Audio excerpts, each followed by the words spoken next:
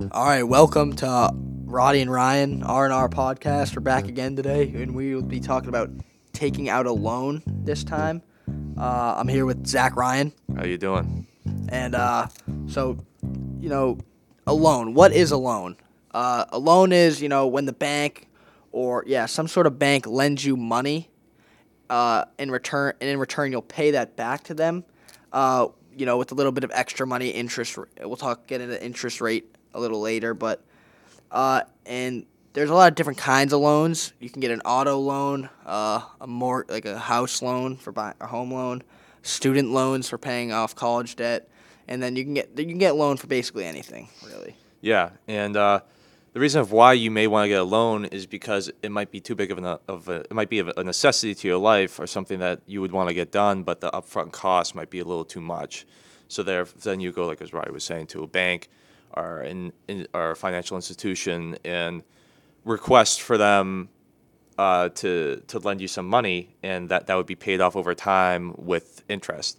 But you wouldn't get a loan necessarily, say, if you have a purchase that you can't afford, like I don't know, an expensive TV or something. You wouldn't get a loan for that because there's really no point. You would just rather just save up your money and then just buy it in full. So, because why pay the interest on an item that it might be expensive, but it's not, over the top.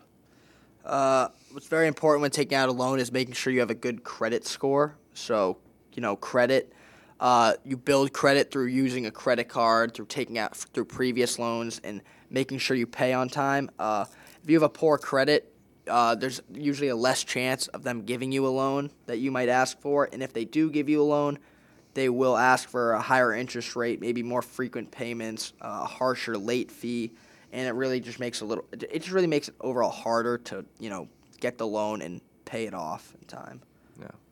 And in terms of paying it off, usually if you get approved for the loan and they give you it, whichever institution that you're borrowing from would send you a schedule with the dates that need to be paid back and the interest that will be accumulated on that debt that you have to that institution over time. So it's kind of really a schedule-oriented thing, and you are expected to pay on time, or else there will be penalties and fees if you do not meet that criteria.